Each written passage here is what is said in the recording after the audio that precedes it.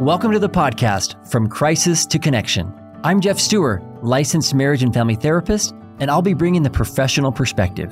I'm Jody Stewart, unlicensed wife, mother, daughter, sister, friend, and neighbor, and I'll be bringing the regular, everyday perspective. We are all about relationship recovery, and we'll tackle tough topics like infidelity, abuse, addiction, pornography, and betrayal trauma. We also focus on helping you build stronger connections in your most important relationships. So thanks for joining us. We're glad you're here.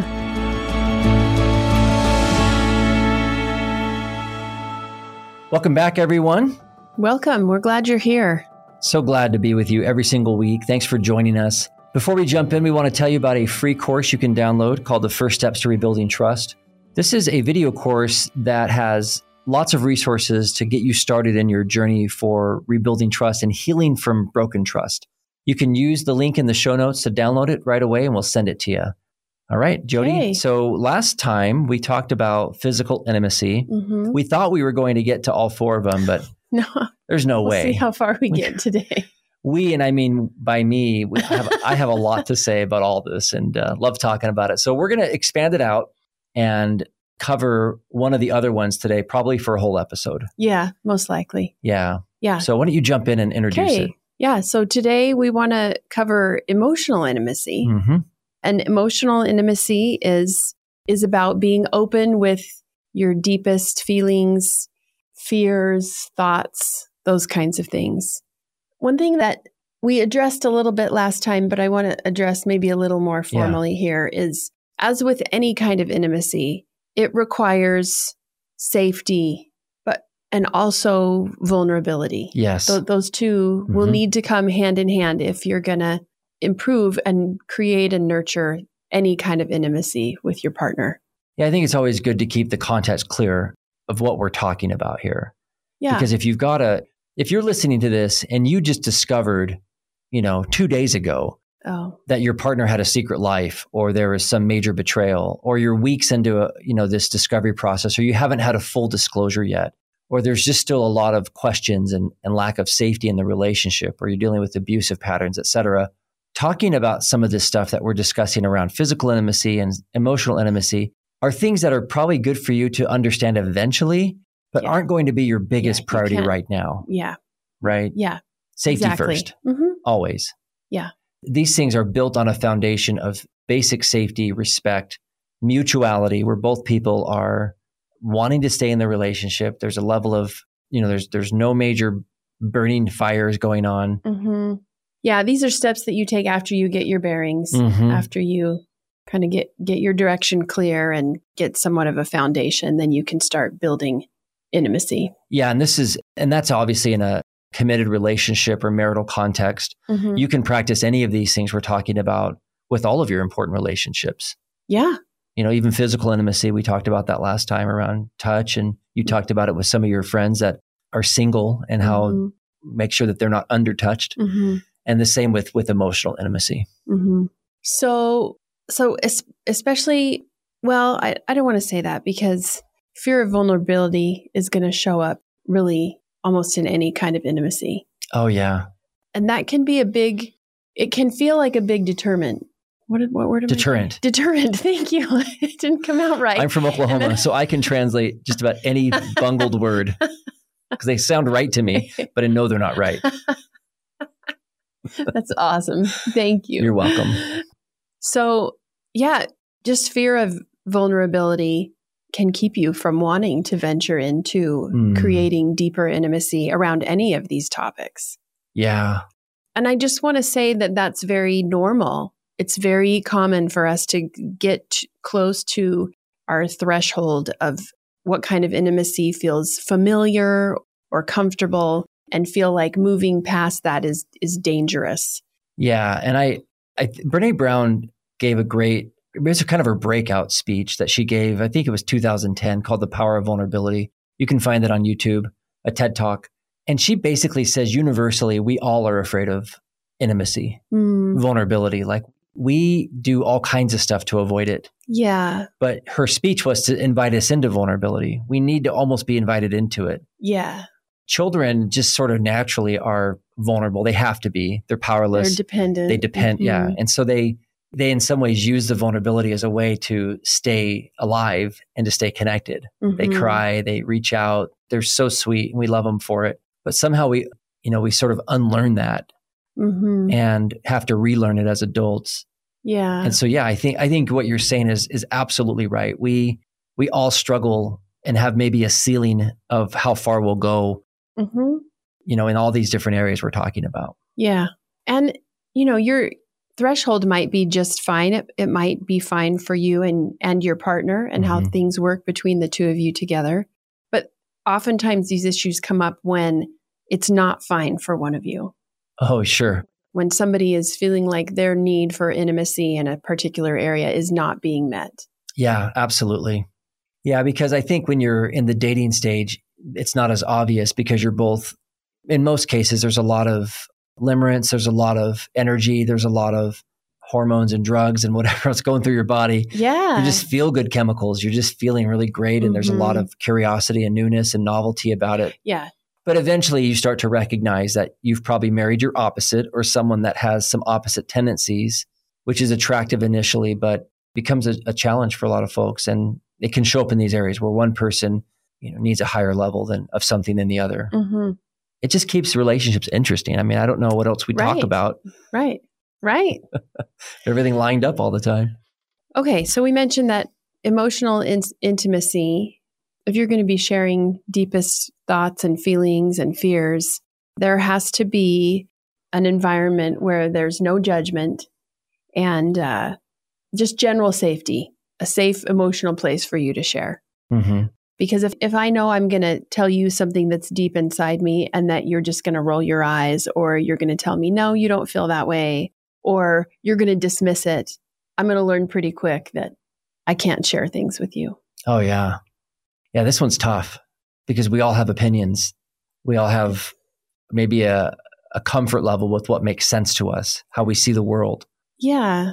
And so it's easy to give nonverbal reactions or dismiss or even defend or argue or push back or ignore things that are really deep and meaningful to our partners. So I actually think this is less complicated in that regard than like intellectual intimacy, because emotional intimacy is somebody just sharing with you their personal experience. Yeah, maybe. So I don't think there's as much to argue with, although there is plenty of arguing that goes on around feelings and fears. That's good. Let me clarify that, because maybe I was getting too much into the intellectual intimacy. Okay. So that's a good clarification. I think maybe where the pushback comes up emotionally is that it can feel personal to the other person. Like my emotions are somehow a mirror or reflection of something you're doing wrong, or it can create shame in the other person or make them feel like, that they're not enough or that they've done it wrong or that you disapprove. Well, I mean, you bring up a really interesting thing. I think in the name of emotional intimacy, a lot of blaming things get brought up, but that's not emotional intimacy. No. That's not me sharing with you my deepest feelings and fears. Mm-hmm. Like my deepest fear is not that I can't stand it when you do this thing. That's a really specific fear. Yeah. Is being abandoned. Yeah. Or having me show up as who I actually am and then having you reject me. I mean, that's when we're talking about really getting to the heart of emotional intimacy. Yeah. And I see this all the time with couples when, I was trained in emotionally focused couples therapy. And a big part of that type of treatment for couples is helping people get out of blame, get out of intellectualizing, and start to take that elevator down further into what you're describing, which is that in EFT or emotionally focused therapy language, it would be our primary emotions. Yeah. Not the secondary stuff that we throw up as a smoke screen or a shield. Right. To protect or even the us. way we make sense of those feelings. Yeah, intellectually or whatever. But instead to really focus on that vulnerable stuff, the primary stuff, the really driving emotions underneath it. And what is always surprising to me, seriously, after all these years of doing this, is how powerful that is when somebody says something like, I'm just afraid. Yeah. Right. Or I'm just really sad. I feel so sad. How it almost automatically softens the other person. Mm. It's really hard to fight someone who's that vulnerable. Mm-hmm. It really is hard to fight them. I mean, of course, you can fight anyone for anything, but it's just harder to. Yeah. Because they're more opened up, they're more vulnerable, they're more raw, and it moves us, it touches us. And so that I think what you're describing in terms of getting to that place is certainly easier said than done, but that's where the power is in bonding us to someone else. Yeah. Because children, they live in that world. Right. They live in the world of primary emotion. Yeah, they do. They don't dress it up any other way. They don't know how to. Yeah. And I think on the whole, we do a disservice by oftentimes just like teaching them out of that. Oh, I know. You don't feel like that. Yeah. Or we tell them what they're thinking or feeling and they believe it. So yeah, it's, again, a lot of unlearning we have to do. And maybe that's why Jesus told us to be like little children, because they really do just lead with their hearts like that. And that works so well. Yeah. So, well, and it makes repair so much easier. Like when it can be done on that level. Yeah. Oh yeah. I think that's the only way to repair. Yes. Yeah. It's just that kids live there. So they're like, they can respond in real time about that and they sort it out and they can move on easy because it's all taken care of on the ground level. So the image that came to my mind is, and perhaps you've seen it, there's a sculpture that went sort of viral a number of years ago that was presented at the Burning Man Festival, that desert. Have you seen the one? I know what you're talking about. For the two adults, it's like chicken wire, kind of wire frame, two adults with their heads down, backs to each other, leaning away from each other in this very distressed looking pose. Yeah, they're kind of they're facing away from each other, hunched over, like. But there's two babies or children, small children inside like of them, toddlers, touching each other, facing each other, looking toward each other, reaching for each other. It's beautiful. It is. And everybody instantly gets it. Yeah, maybe we could link to that. Yeah, maybe in the show notes. Yeah, that's a good idea. I'll make a note of that. It's really beautiful. Yeah, yeah, and it takes a lot of courage. I know for myself to sometimes, with emotional intimacy, maybe we start off with that other stuff, defending ourselves, arguing, making our case, all these things like that. Yeah. But I do think that, after some time, there's almost a moment where you realize that I could say this next thing that probably is more vulnerable, more honest, more scary to say. And then we talk ourselves out of it. Yeah. Because we feel, because that fear can cut like a knife. It almost feels like it could be dangerous because it's so vulnerable. I think it is dangerous only because, like great risk, great reward type thing. It's risky because if that's not put in caring hands or safe hands, then it is dangerous. And so you have to assess. Be discerning. Yeah, absolutely. If that other person is, again, going back to Brene Brown, if the person you feel like you want to share this with has not earned the right through safe behaviors to know that part of your story or how you're feeling, then it probably doesn't make sense to take that risk with them. But I still think you should share it with somebody. Okay. So don't cut it off entirely. No. Find somebody so that you can experience that emotional intimacy. Find a safe person. I mean, at a minimum, write it down in like a journal or something. And then maybe pray. If you're a praying person, say it out loud.